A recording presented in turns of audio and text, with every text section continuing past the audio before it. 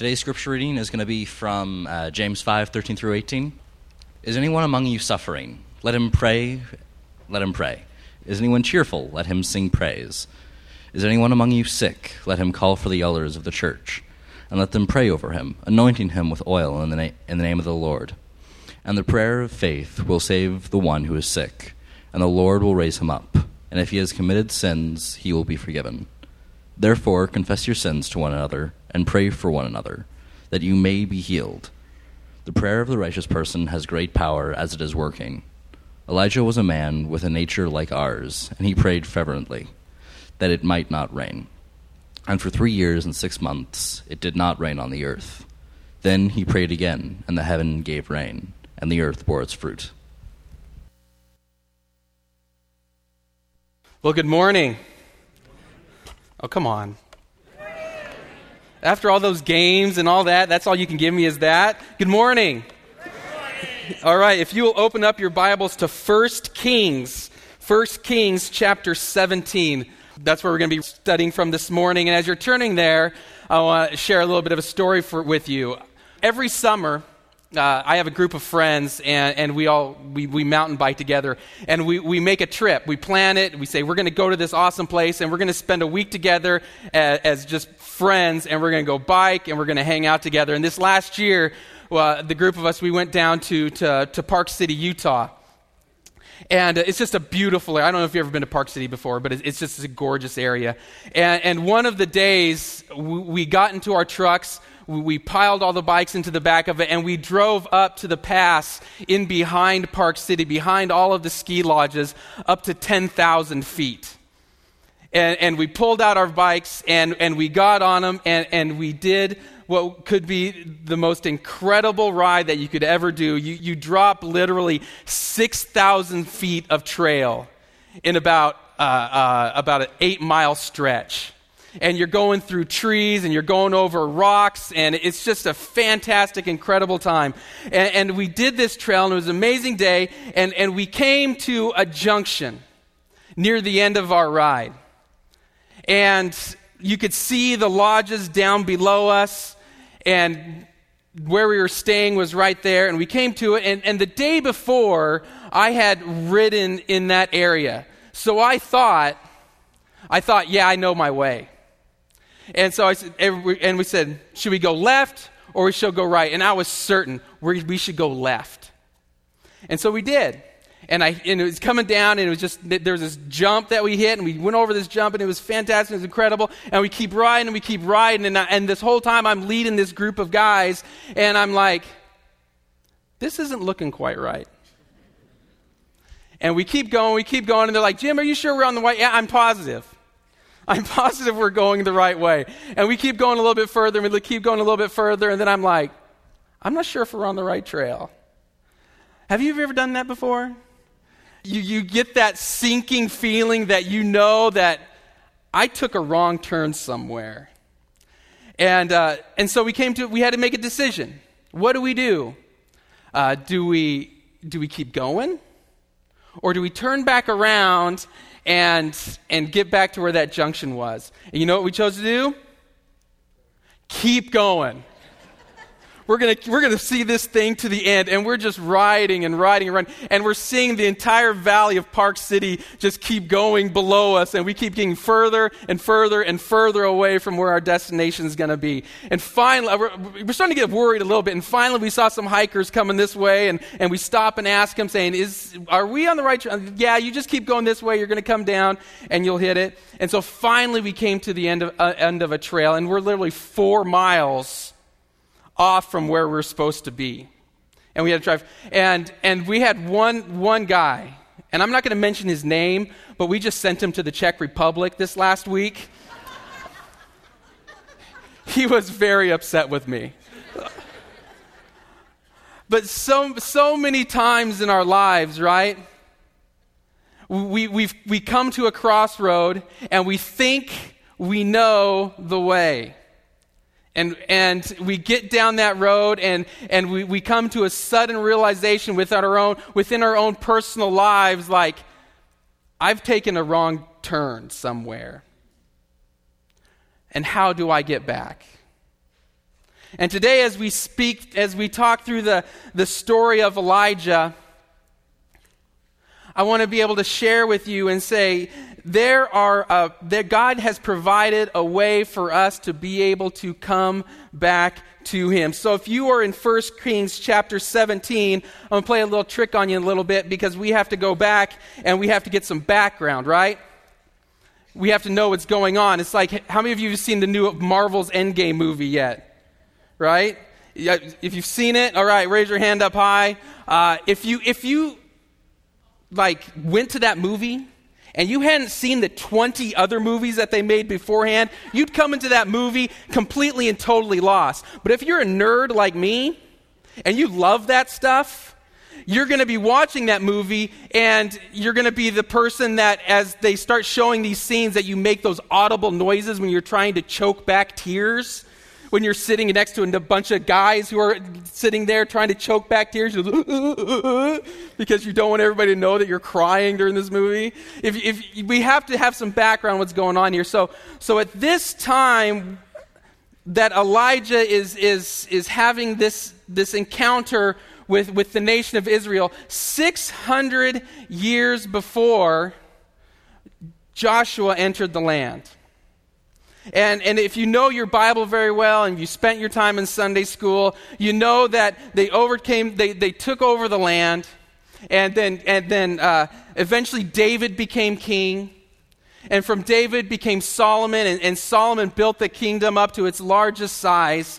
It's very, very powerful. And then when Solomon died, you know that the kingdom divided in two. Rehoboam led the southern kingdom, and then Jeroboam led the northern kingdom.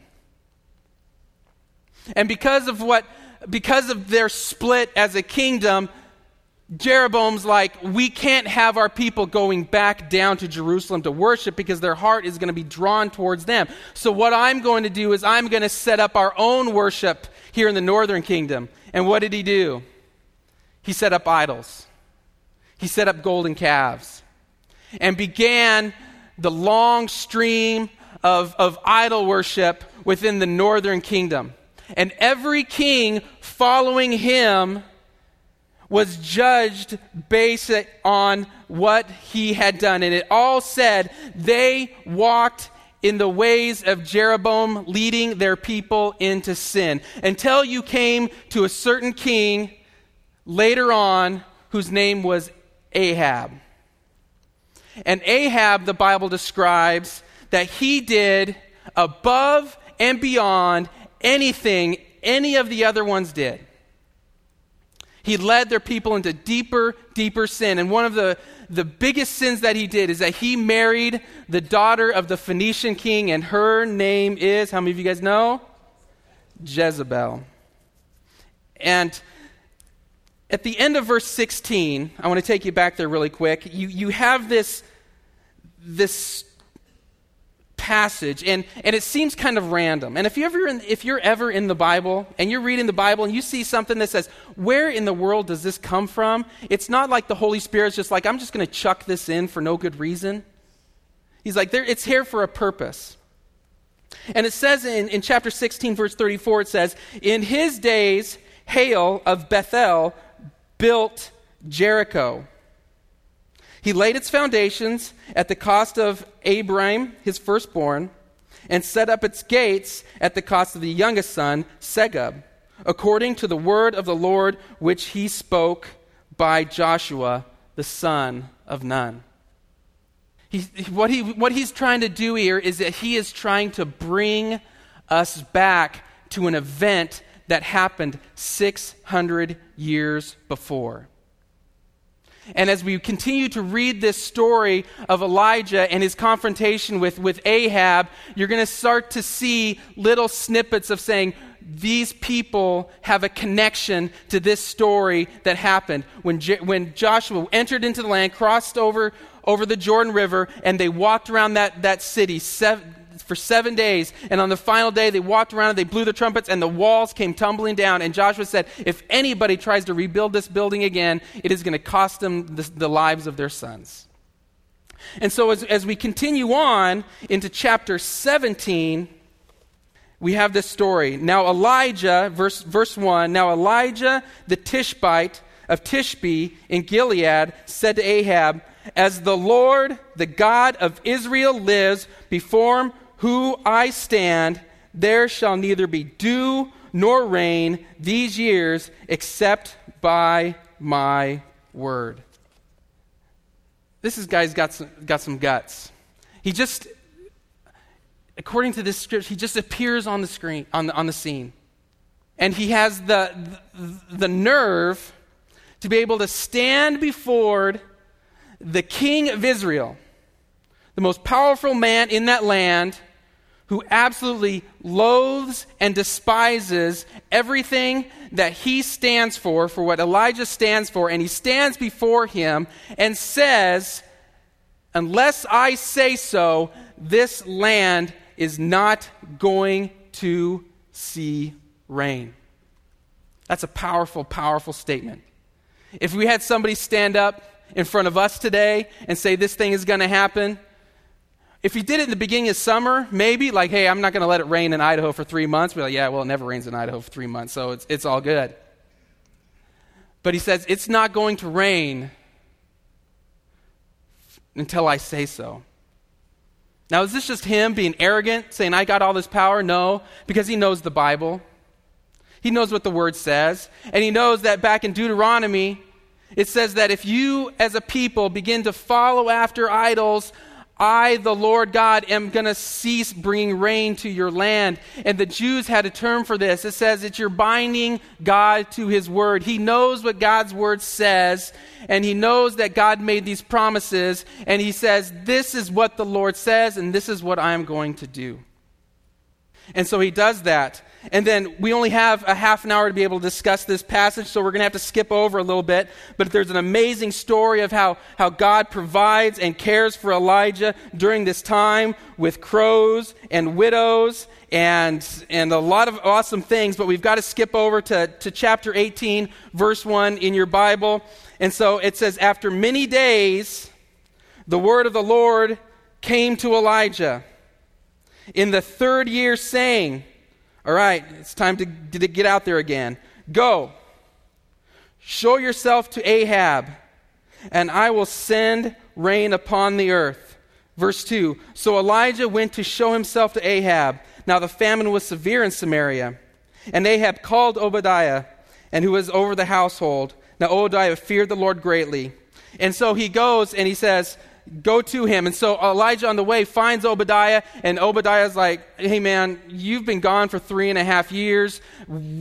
The king is completely angry at you. And he's like, go find him.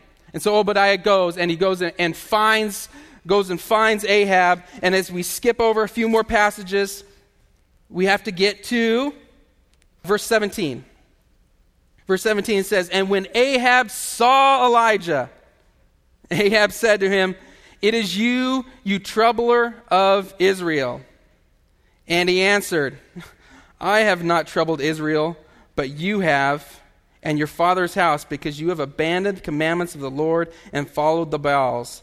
Now therefore send and gather all Israel to me at Mount Carmel, and the 450 prophets of Baal and the 400 prophets of Asherah who eat at Jezebel's table. Verse 20, so Ahab sent to all the people of Israel and gathered the prophets together at Mount Carmel. And Elijah came near to all the people and said, how long will you go limping between two different opinions? I want you to remember that word. Remember that word that I just read. You may have a different translation if you're not out of the English Standard Version, the word limping. And he says, how long will you go limping between two different opinions? If the Lord is God, follow him. But if it is Baal, then follow him. Remember how I told you that there's nothing random in the scripture? And we began with that story of Joshua. And if you read that last statement I said, it says, choose who you're going to serve. Quit going between two different opinions. Quit wavering with who you're going to worship. If you choose to serve the Lord, choose to serve the Lord. But if you choose to serve the idols, choose to serve the idols. But this day, remember, choose who you're going to do. Does that remind you of anything? Remember at the end of Joshua's life, He stands before the people of Israel and says, choose this day whom you're going to serve. And he says, for me and my house, we are going to serve the Lord. When we as a people begin to recognize that we are going down the wrong path, we have to make a decision for our lives. How many of you've got to have seen this movie? How many of you, if you've seen The Princess Bride? Oh, there's a lot more hands going up for those. There's like 3 sacraments in the church. You got baptism, you have communion, and you have watching The Princess Bride, right? I mean, if you're a Christian, you have to do these things. If you remember the story, right, the Dread Pirate Roberts is chasing after Princess Buttercup, and you've got the 3, you've got Inigo Montoya, kill my father, prepare to die. You know that guy? You have the giant Fezzik, right? And he's his friend. He's the muscle. He's the big guy. And then you have the Vizzini, who's the brains, the intellect. And if you know the story, like all 3 of them fail in their capturing of the princess, and the Dread Pirate Roberts, Wesley, brings her back. And all 3 of them are defeated. And as the story goes along, you see Inigo in his camp. And Fezzik has been looking for him, until finally he comes up and he finds him in the camp. And Inigo Montoya says to him this. Vizzini said what? He said, he told me to go back to the beginning. Can I get my first slide up here really quick? We have to be willing to go back to the beginning. How many of you remember the time that you trusted Christ in your life? Maybe you were a little kid in Sunday school, maybe you're an adult. How many of you have an opportunity to think back and reflect on those times when God got a hold of you and God touched your life? Maybe you were a teenager and you were at camp and you accepted Christ as a little kid, but you had that awesome experience where God just absolutely got a hold of your life, and you were up on that mountaintop and you threw your stick in the fire and you said, from this day forward, I promise, I swear, I am going to follow what God wants me to do. But we all know, right? That kind of fire kind of passion begins to fade a little bit. It's important for you to remember your story. It's important for you to be able to tell your story. It's like what Jesus said when he's writing his book to the church in Ephesus in the book of Revelation. He says all these amazing things that the church is doing. But he says to them, I have this against you, is that you have forgotten your first love. You are doing all of the right things, but your heart's not into it. Go back to the beginning and begin there. We have to be willing to turn around and think about going back to the beginning. And so, as we move on, the story continues. We're going to repeat verse 21 again. It says, and Elijah came to all the people and said, how long will you go limping between 2 different opinions? If of the Lord to God, follow him, but if it is Baal, then follow him. And the people did not answer him a word. They were silent. They were unwilling to make a decision for him that day. And so he says, even I, only am left a prophet of the Lord, but Baal prophets are 450 men.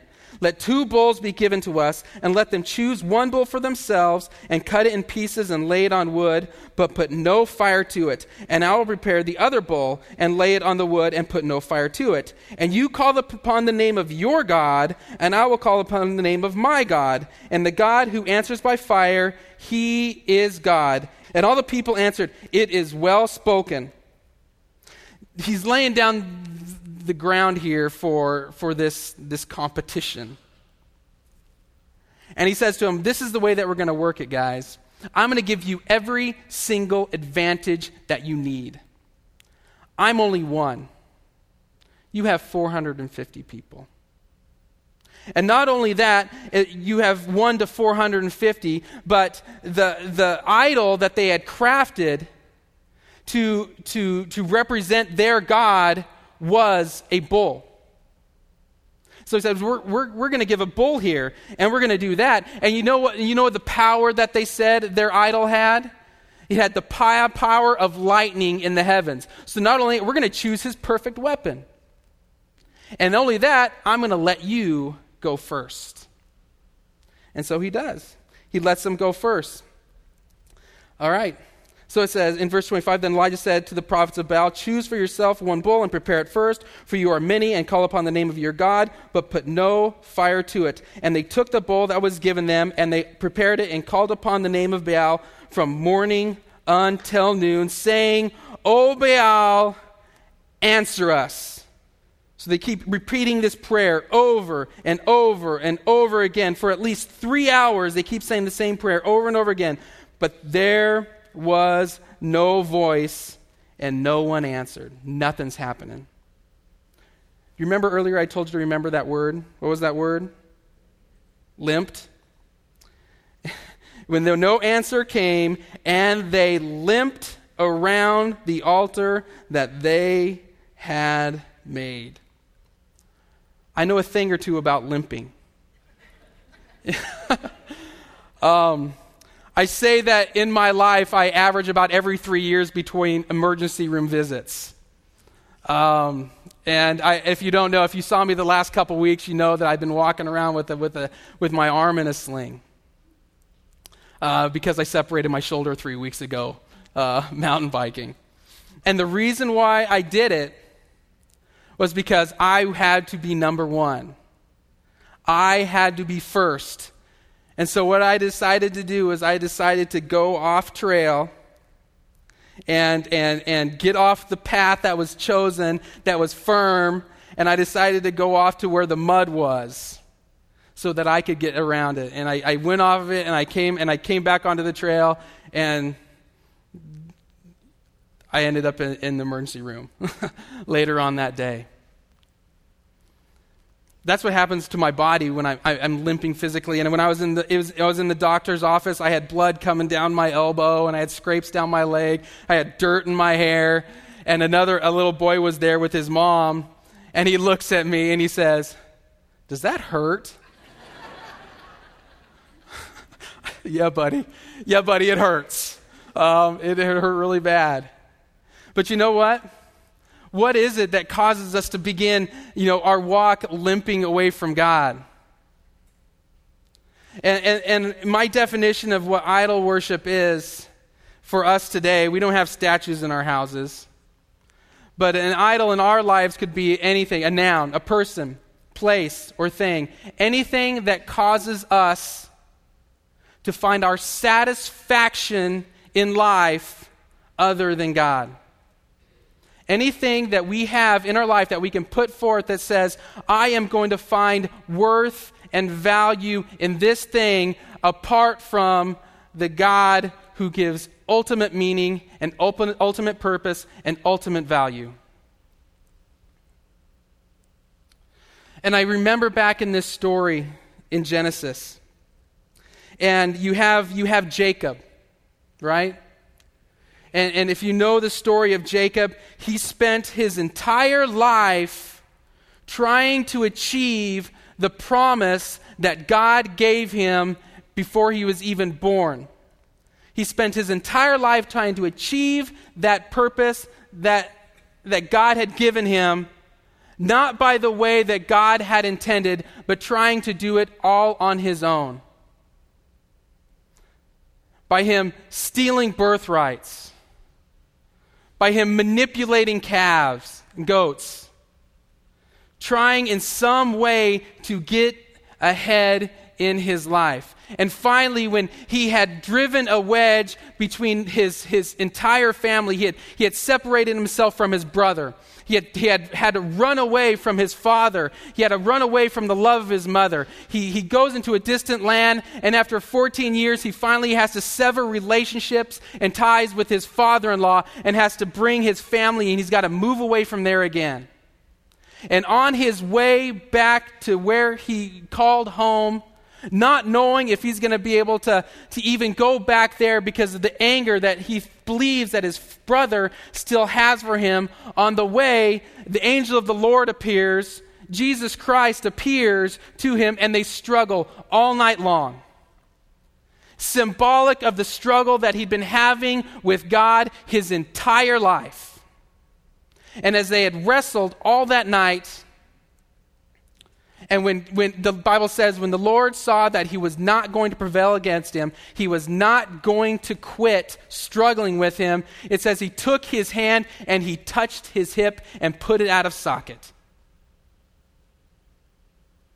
And if you read in that story in Genesis, it says that he walked away from that encounter with God and he was limping. What is it that you are struggling with God right now? Can I get my next slide? We have to commit to walk the path that God has laid out for us. Stop fighting against him.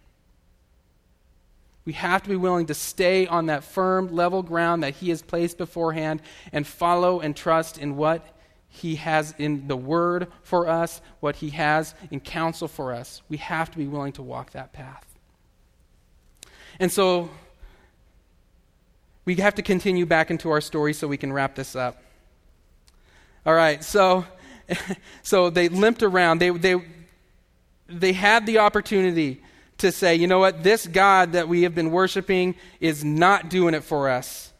But instead of turning to Elijah and saying, we have sinned, we are doing wrong, they doubled down on it and said, and at noon Elijah mocked them, saying, cry aloud, for he is a God. Either he is musing, and he is relieving himself. Remember how long they were praying for? 3 hours? Maybe he's going to the bathroom. I didn't know they had smartphones back then. Or he is on a journey, or perhaps he is asleep and must be awakened. I'm not sure if ridicule evangelism is the best way that we should go right now. I'm not sure if making fun of people is the way that we should bring people towards Christ, but sometimes we sure feel like it when we see the way that our world is going, and we just scratch our heads and say, what in they're doing? But in verse 20 it says, and they cried aloud and cut themselves after their custom with swords and lances until the blood gushed out upon them. And as midday passed, they raved on until the time of the offering of the oblation. But there was no voice. No one answered. No one paid attention. Then Elijah said to all the people, come near to me. And all the people came near to him. And he repaired the altar of the Lord that had been thrown down. Elijah took 12 stones. Where did 12 stones come from? Remember Joshua across the river? Placed the 12 stones. According to the number of the tribes of the sons of Jacob, to whom the word of the Lord came, saying, Israel shall be your name. And with the stones he built an altar at the name of the Lord. And he made a trench about the altar as great as would contain 2 seahs of seed. And he put the wood in order and cut the bull in pieces and laid it on the wood. And he said, fill 4 jars with water and pour it on the burnt offering and on the wood. And he said, do it a second time. And they did it a second time. And he said, do it a third time. And they did it a third time. And the water ran around the altar and filled the trench also with water. What had they been going through for the past 3.5 years? A drought. It hadn't rained for 3.5 years. And he's saying, dump water on this thing? That might make some people a little bit angry, but he's saying, just keep pouring water on it. And at the time of the offering, the oblation, Elijah the prophet came near and said, O Lord, God of Abraham, Isaac, and Israel, let it be known this day that you are God in Israel, and I am your servant, and that I have done these things at your word. Answer me, O Lord, answer me, that this people may know that you, O Lord, are God, and that you have turned their hearts back. God wants your heart. He wants you to say to him, God, here it is. I want you to I don't just want to give you my actions. I don't want to just give you my words. I want to give you my heart. Then the fire of the Lord fell and consumed the burnt offering and the wood and the stones and the dust and licked up the water that was in the trench. And when all the people saw it, they fell on their faces and said, Lord, he is God. The Lord, he is God. And Elijah said to them, seize the prophets of Baal. Let not one of them escape. And they seized them. And Elijah brought them down to the brook Kishon and slaughtered them there. Way back then, they had an opportunity to say, no, I understand that God is God and I'm not going to worship Baal, but they hardened their heart and they said, we're going to do this anyways. And it ultimately resulted in their downfall. Verse 41, and Elijah said to Ahab, go up. After all this had happened, Elijah confronts Ahab again. And he says, go up, eat and drink, for there is a sound of the rushing of rain. This is awesome. He goes up to the king and says, hey, go grab a bite to eat. Because you know what I hear? I hear the sound of the rushing of rain. The sky is bright blue, not a cloud in the sky. But know what I hear? I hear rain. Ahab must be looking at him like, this dude is crazy. He hears rain, but you know what he does? He goes and gets something to eat. Ahab says, I am going to follow and obey what Elijah has to say. Very bold. Very bold. 3 times he confronts the king at the very beginning, saying, it is not going to rain. Then he, with a simple prayer, calls down fire from heaven. And finally, for this 3rd time, he says to him, go and eat, because guess what? I hear the rain coming. It's on its way. Bold, bold, bold. Standing up for what is right, and he's standing up for the God of the universe. But I want to look right here and say, you know what? It wasn't just him being bold in the face of difficulty. In verse 42, it says, so Ahab went up to eat and drink, and Elijah went up to the top of Mount Carmel, and he bowed himself down on the earth and put his face between his knees, and he said to his servant, go up, look towards the sea. Elijah wasn't bold because of anything that was bold within him. He was bold because he was willing to humble himself before the creator of the entire universe and be a man who prayed. And if we're going to stand tall in this life, we must be people who are willing to humble ourselves and bow down. We have to be willing to say, you know what, God? It is not about me. It is not about the strength that I find within me. It's completely and totally about who you are and what you want to have done in my life. So I am willing to kneel down. And I am willing to put my head between my legs and pray and pray and pray and pray. And even though, God, I know you have said you are going to make it rain, I am still going to pray again until I see you answer that prayer. And God answered that prayer because Elijah was a humble man. And if we want to be the people that God wants us to be, if you are a parent, and you want to be the parent that God wants you to be. If you're a grandparent, you want to be the kind of grandparent that God wants you to be. If you want to be a witness for Jesus Christ in an amazing way, if you want to do awesome things for him, you have to be willing to humble yourself before God and look to him for strength. Are you willing to do that? Are you willing to go back to the beginning? Are you willing to walk the firm path that God has laid out before you? And are you willing to humble yourself before him? God in heaven, Lord, we thank you so much for just your goodness. We thank you for your word. We thank you for the example of Elijah. That he was a bold, strong man who called your people back to you, but he was a man who was willing to bow down and be a man of complete prayer. And help us, God, to be those same kind of people. Lord God, we love you. We ask this in Jesus' name. Amen.